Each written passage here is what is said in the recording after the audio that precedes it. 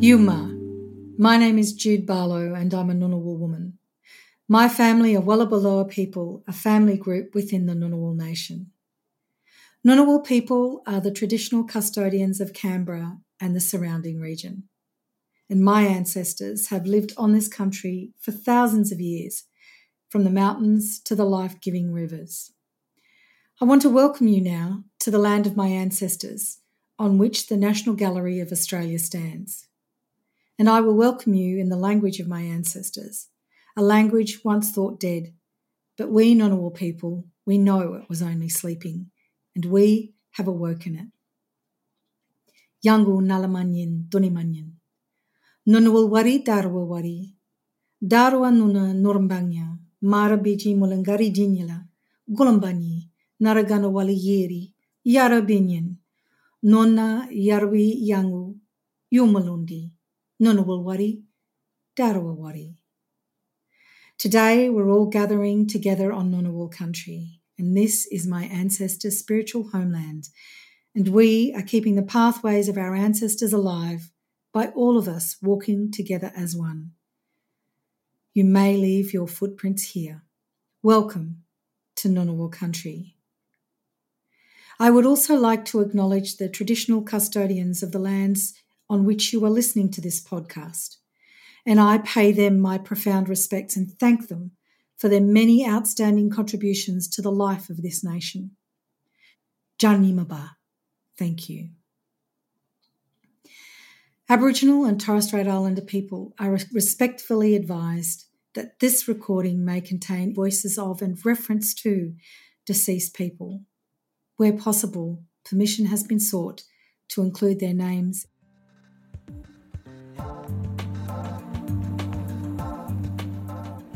Artists is a podcast brought to you by the National Gallery of Australia. I'm Jennifer Hickey, and over the course of the series I'll be chatting with artists about works of art from the National Collection that inspire, move or intrigue them. Today I'm talking with Julie Rrap, an Australian artist who was raised in the Yugambeh region of Queensland on the Gold Coast. From the mid-1970s, Julie's involvement with body art and performance expanded into photography, painting, sculpture and video in her ongoing project exploring representations of the body. She has 15 works in the National Collection, including Persona and Shadow Puberty, which is currently on display in the National Gallery touring exhibition Know My Name, Australian Women Artists. Julie, thank you so much for joining me. My pleasure.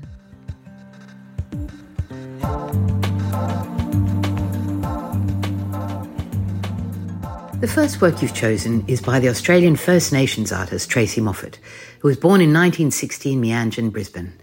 First Job's Pineapple Cannery 1978 was created in 2008 from archival pigments on rice paper with gel medium, and it depicts rows of workers in green and pink uniforms at a pineapple cannery. Julie, when did you first come across Tracy Moffat's work? Well, I've known Tracy's work probably from her first exhibitions, and I've known her since that time, and I regard her as a good mate.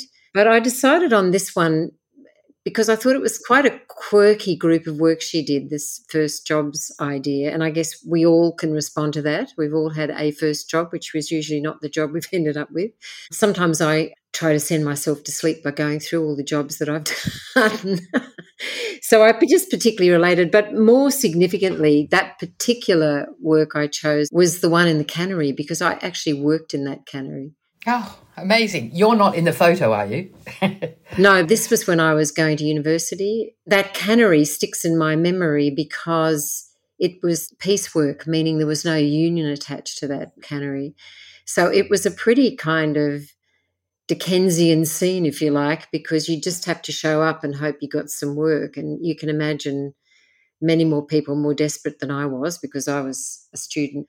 But the incredible thing about that cannery was there was just no health and safety whatsoever. And I remember when I first went there, nobody tells you much, but I just followed everybody else, and they were all putting this kind of pink cream on their hands and on their arms, and then you could put gloves on. And I'm like, I just copied everybody else. And then when I got was put on the line, for the pineapple shooting down, and our job was to dig all the kind of slightly bad bits out of the pineapple, which had been skinned, obviously, at that point, and that fell into a trough, and then the rest went off and were cut into slices or pieces or whatever.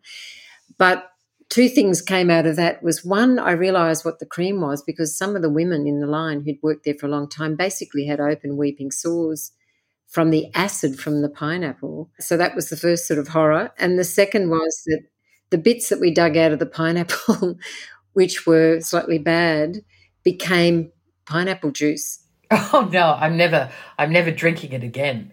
Anyway, so it's like just a funny story connected to the fact of that cannery. When I look at those rows of women, I thought that's a true thing. That is what it was like. And there were other sections of it where we got hauled off to do other tasks. But that particular photo depicts all the women in the rows. It's not necessarily my favourite image of hers or even that series, but, she's a really, really important Indigenous artist. I know that her work's quite broad in a way, and that's what I like about it. That work is not about being Indigenous. That's just like any human being. What are your first jobs? I love her work because it's got lots of depth. It can be about many different things and many different stories. But yeah, I chose that one just purely because it's just amusing that it happened to be one of my early jobs. I'd love to hear a bit more about your thoughts more generally about Tracy Moffat's work. I mean, she's obviously a very important Australian artist. She's worked across various media over the last few decades. She's represented Australia in the Venice Biennale. What do you see as her sort of importance? Well, I think in some ways her importance grows because there probably weren't a lot of Indigenous artists exhibiting in a contemporary sense, full stop, when she started. And she is obviously an urban Indigenous artist, unlike artists working within their kind of traditional context on land. And at that point in time, when I started working, we weren't seeing that kind of work either. That sort of came later. I was first drawn to, and probably the work she's now still most famous for, is a work from a series called Something More from 1989.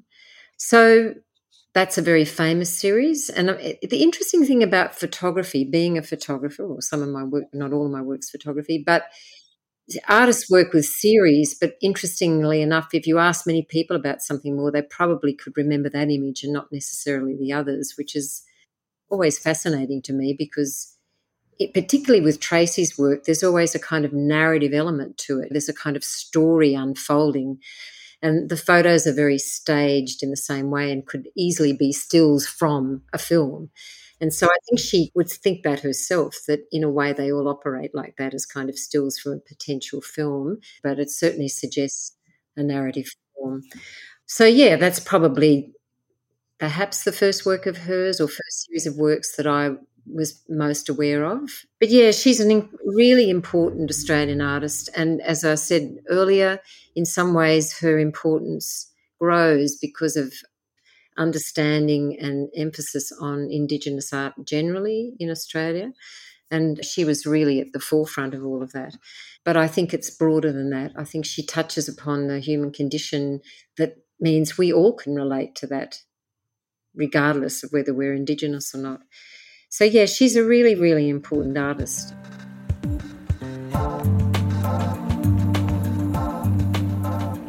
Another artist who works with photography is the Australian artist Sol Wiener, who was born in 1961.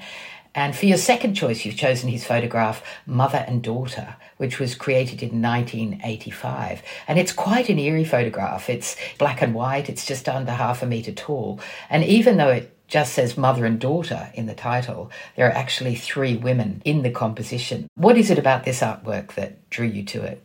It was interesting when I was asked to look through the collection because there's plenty of works I could have chosen that I love as well.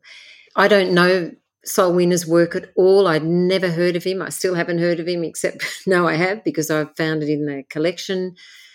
I intentionally haven't looked up anything because I just felt I wanted to choose something that I responded to very naturally and viscerally without having any background, very different to Tracy, whose work I know intimately and have seen a lot of.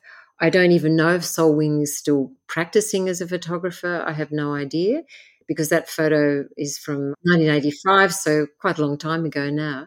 It's an interesting one to choose. It reminded me, of other kinds of practices in its kind of strange, surreal, uncanny quality. As you said, it's called mother and daughter, but there's three figures. So it's quite mysterious. And there's some of the other photos from that series, also black and white, were also very surreal. And he obviously might have done a bit of double exposure or whatever, I don't know.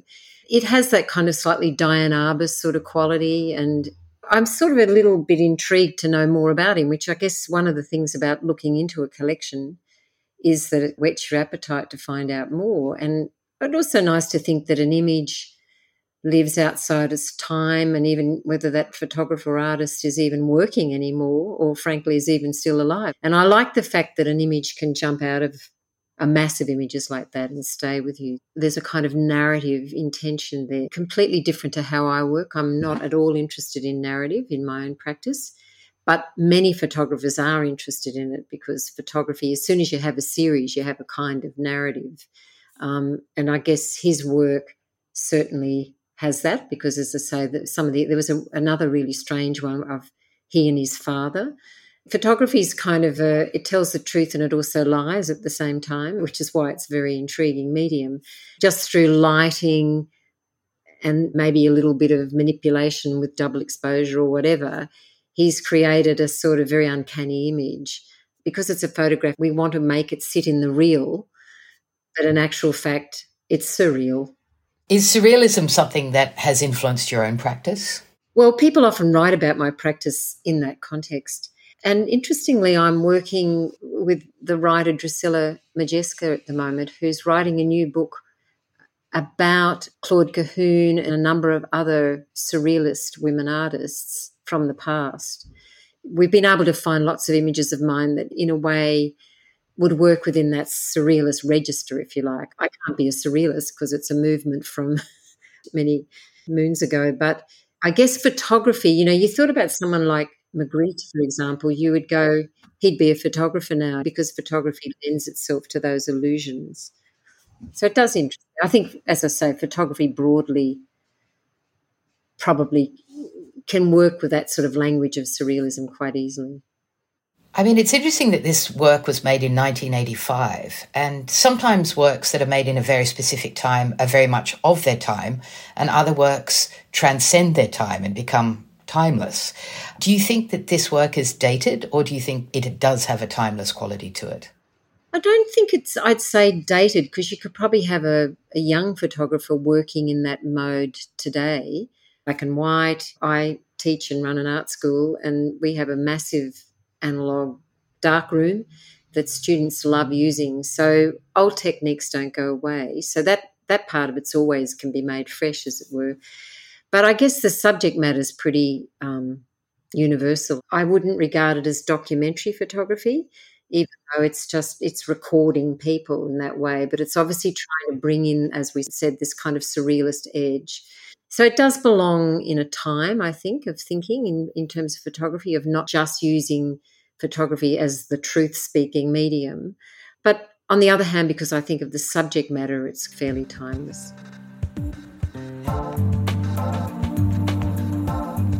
For the next work that you've chosen, we're moving from photography to a really extraordinary abstract painting by the Australian Pintupi artist Yakulcha Napangati, who was born in 1969 in Lake Mackay in the Northern Territory, Western Australia. And her painting, Untitled, was created in 2006, and it's a large square work made out of synthetic polymer paint on canvas. And its intricate, shimmering tones of yellow and orange, a beautifully hypnotic painting. When did you first come across this artwork? What I loved about, and I'm sure it's a kind of regional thing, the Pintupi people paint in this particular way. Always when I go to shows of Indigenous art, I'm always drawn to that particular way of painting. And what's interesting is you use the word abstract, and of course it is abstract, but then is it abstract? That's our language. And so I try to kind of view it outside that lens of how I would look at it with a Western eye. And I do see it as quite performative. I think their work is quite performative in a particular way because they're mark making and they're transcribing something which is an experience of their landscape onto a two-dimensional surface.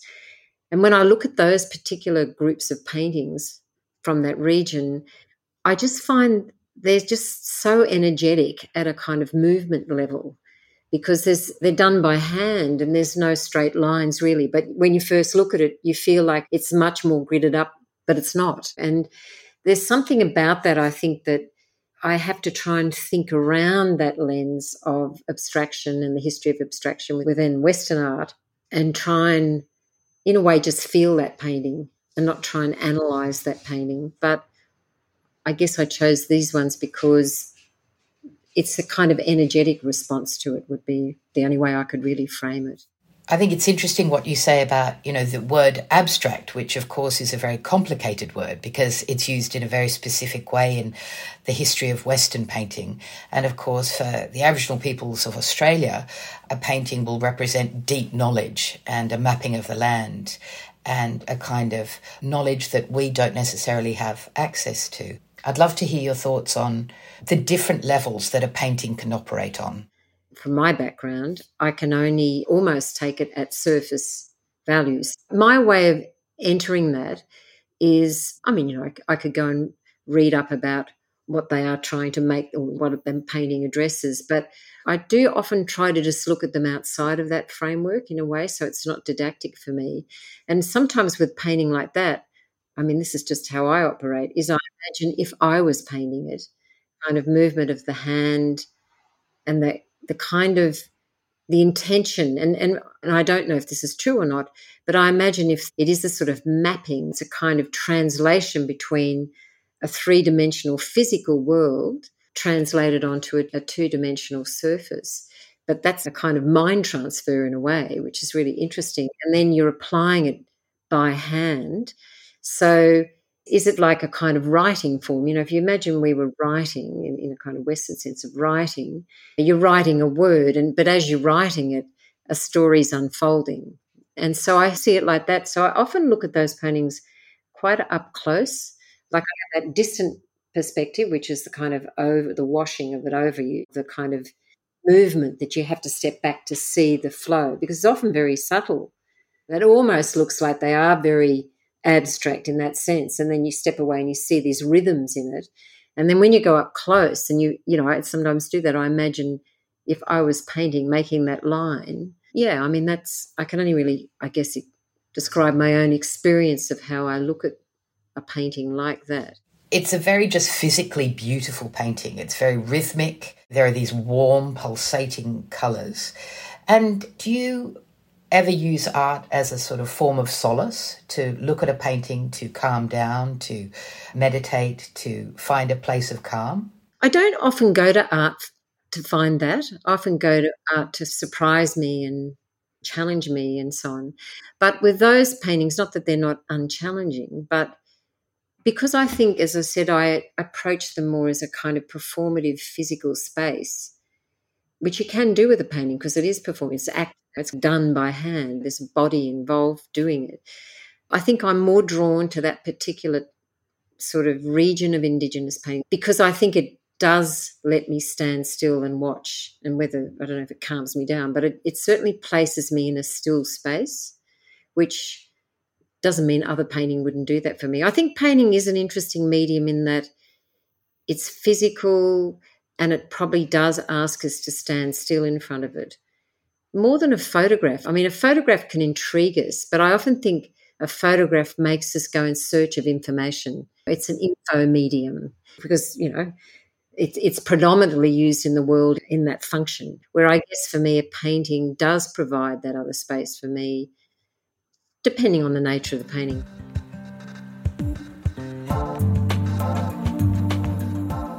Your fourth and final choice is definitely something entirely different. It's the opposite, exactly. And this work is wonderfully titled, Titty Pussy Dad from 2018 by the British artist Sarah Lucas, who was born in 1962. And she created her sculpture out of bronze, concrete and cast iron. And it's a chair with a very sort of distorted bronze body lying over it that looks as if it's been maybe cast from balloons. So it's a very irreverent, wildly funny and strange work. When did you first come across this artwork? I've known of Sarah Lucas's work for many, many years. She is one of my most favourite female artists, and partly because I just have a strong connection through my own practice to that type of work. I fell upon her work, I can't even remember when it was, but it's like the ones with the photo with her sitting back with the fried eggs on her breasts, and the one with the chicken open between her legs. And I guess the sort of, because I try to not use ha-ha humour, but to use humour and irony and parody in my own practice while trying to say something quite political about obviously women's positions in the world, et cetera, et cetera. And so I think I was very drawn to that immediately because, yes, it made me laugh, but it made me go, oh, that's cutting through in a really straight arrow sort of way. And so I just was completely drawn to her practice. And then the other thing that I loved about it was she just lays a hand on all sorts of materials. And that's definitely something I've always worked with. I mean, I've worked with bronze since, I don't know, the 2000 or something, when everyone said, why are you using that material, that crappy old material that's loaded with classical references? And I'm like, that's why I'm using it, because it's a fantastic material to pull apart in that sense and to make people think about it as a material again.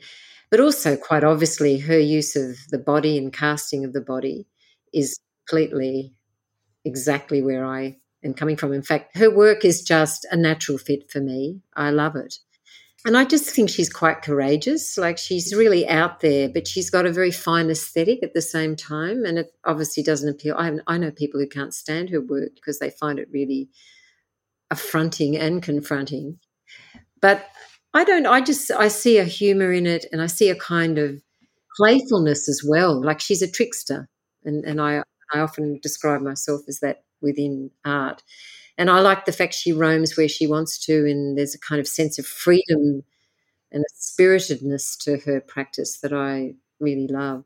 I mean, as you mentioned, there are correlations between your work and her work. And obviously humour is a very strong connection. And I'd love to hear more from you about what you think is the revolutionary power of, like, humour in contemporary art. Well, I think it's unguarded. You know, people could find themselves laughing at something and then they're like, but why am I? You know, like, it's a great opener in a sense, and it put people at ease in a way because they've got a way to approach a work in its sense might be actually having quite a sort of hefty punch behind it. I'm a feminist. I've worked in that space for a long time. At the same time, I'm not only that. But I think when you want to talk about things that are tricky in lots of ways, there's a lot of different approaches to it.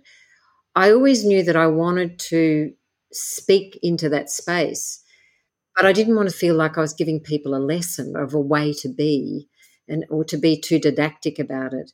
And I think that irony, parody, humour, whatever, is a fantastic way to still make a strong statement, but come at it from another angle where people can get something from it, but at the same time, you know, be aware that, you know, as Sarah Lucas is trying to make quite a strong point. And I guess women and humour hasn't always been put together either, just generally speaking. And why is that? You know, it's a kind of a curious thing. I think that's also part of it, that there's no reason why women aren't just as good at using irony and humour as a way to speak to these more political issues. I mean, it's not like, you know, you make a decision, oh, I'm going to make a funny artwork. It's more, I think it's a way you are yourself. I like to think I've got a pretty good sense of humour. I'm sure she probably has too. I've never met her. But it's kind of being playful, I guess, and using mischief in an interesting way. Like, years ago, I did a work or a series of works under the title Thief's Journal, which I ripped off from Jean Genet. But I kind of loved his idea of the thief breaking into someone's house, but actually not taking anything, just roaming around. And it was the kind of occupancy which was what that person took away. And I always thought I wander around in art history like that. I come in, I'm a thief because I haven't been invited for most centuries. And I wander around and I take what I like in my sense of not physically taking it, and then I go away and I remake it in another way. So I create a kind of alternate to that. You mentioned that this work makes a strong point. What do you think that point is? I think it's in the representation of the female body, because obviously, there's a whole lot of associations. Like a lot of her work, it's over an abundance of tits. It's kind of excessive. And I think it's a very scary thing. The idea of the excessive woman, I think she goes right to that space. And so she multiplies breasts. The body's kind of intertwined. I think in this case it's through a chair. So, it's not lying there passive. It's sort of disturbing at the same time as it's funny. And I think she puts those two things together very well also. So we kind of laugh at it because it's odd. And then we're going, but what are we really looking at here? What is this female body doing? And so I like those sort of disruptions to the general flow, if you like, of how women's bodies have tended to be depicted in the history of Western art within that Western context. They're either very passive or they're romantic or sensuous or whatever, but they're not often disturbing. I mean, there are works in which women's bodies, I'm thinking of Gustave of Courbet's L'Origine du Monde and so on, which I think I've referenced. I made a big neon work out of it. So there are disturbing works, but then there's something very different when it's a woman who decides to own that space. I think that's a very different position to take. And it is an astonishing fact to think that when Gombrich did the Story of Art in 1950, whenever it was, it had not one woman artist in it, and then it took 1996 to have one. I guess I'm a little bit older than Sarah Lucas, but I think we're still within a generation where we still have to, I have young women students still needing to do that kind of work. It doesn't go away in a sense. It's still, you're against a very big force in society that wants to pick women in certain ways. And so it's kind of always unfinished business. And so I think as a kind of offering back to art history, it's good to have women like Sarah Lucas coming in and making work that has a kind of light touch, but it comes with a heavy message. And I think that's a really good blend.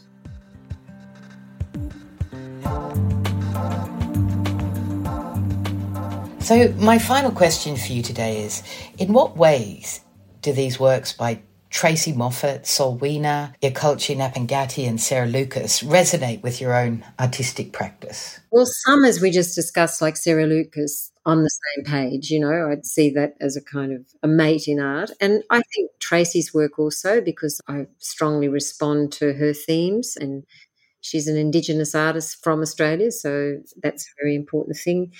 The same with the other Indigenous work. It's not work I would make, but that's a great thing. I love to look at things that I wouldn't be making. Then I go on a different sort of journey, if you like. And I guess the Sol Wiener was just this stray work that I fell upon, and I thought, oh, now I know who that photographer is.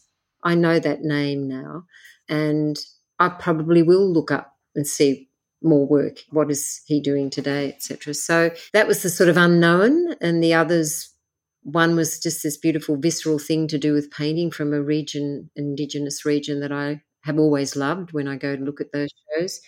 And I guess I would like to see the other two as my women in arms,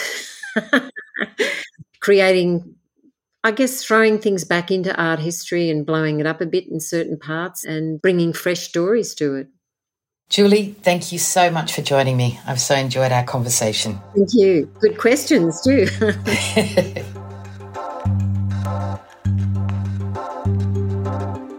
I'm Jennifer Hickey, and this has been Artists, brought to you by the National Gallery of Australia. This podcast is part of the National Gallery's Know My Name initiative, celebrating the contribution of all women artists to Australia's cultural life. See their art, hear their stories, and know their names. Information about the works of art discussed in this episode can be found in the episode show notes. You can subscribe to this podcast on your favourite podcast app or listen at nga.gov.au. This is a people-powered podcast made possible through donations to the National Gallery. Your support helps us elevate art, artists and the National Collection. Make a donation today.